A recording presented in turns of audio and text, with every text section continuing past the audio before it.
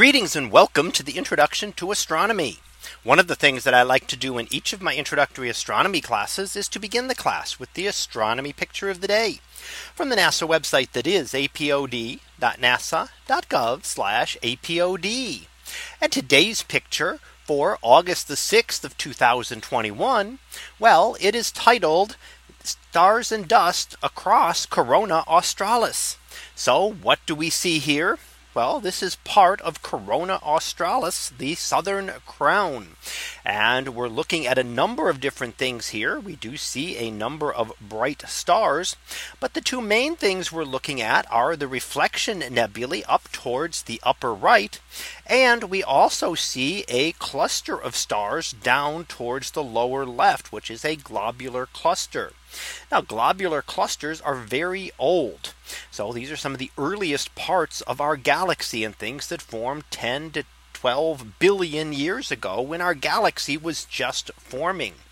So this is a globular cluster known by its catalog designation of NGC 6723.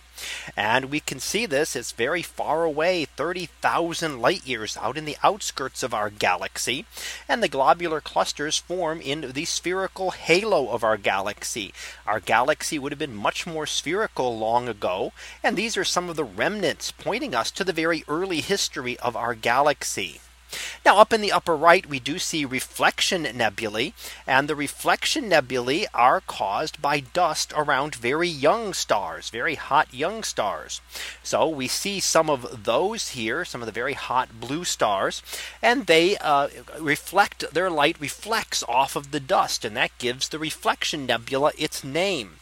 It is because the light from those hot stars is being scattered off of the dust grains around them, material left over from their formation, and then traveling outward towards Earth.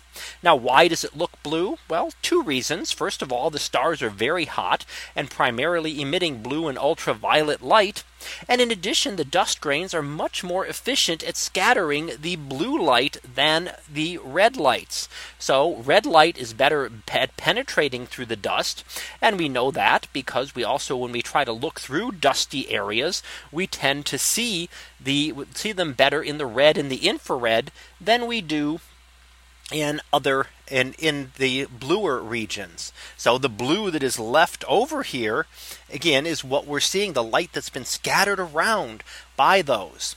Now, we do also see some dark dust lanes. There's a dust lane that goes right in between the reflection nebulae up at the top and kind of curves down towards the middle of the right hand side. Now, that's a dark nebula, darker regions, more dense dust that is effective at blocking out all of the light coming through it. So when we see a star within that dust lane, it means that it happens to be much closer. It's actually in front of the dust, whereas the stars behind it are completely invisible to us. And in fact, around that dust, you can see that the stars around that edge tend to look a little bit redder than stars much further away from the dusty areas. And that is because the dust does two things. It makes things seem fainter, sometimes so faint that you can't see anything. But it also makes stars appear redder because it is much better at scattering the blue light than it is the red.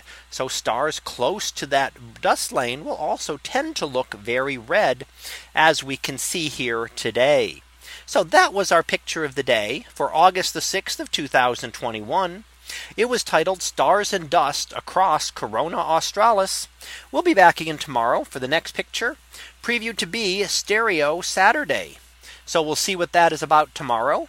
And until then, have a great day, everyone. And I will see you in class.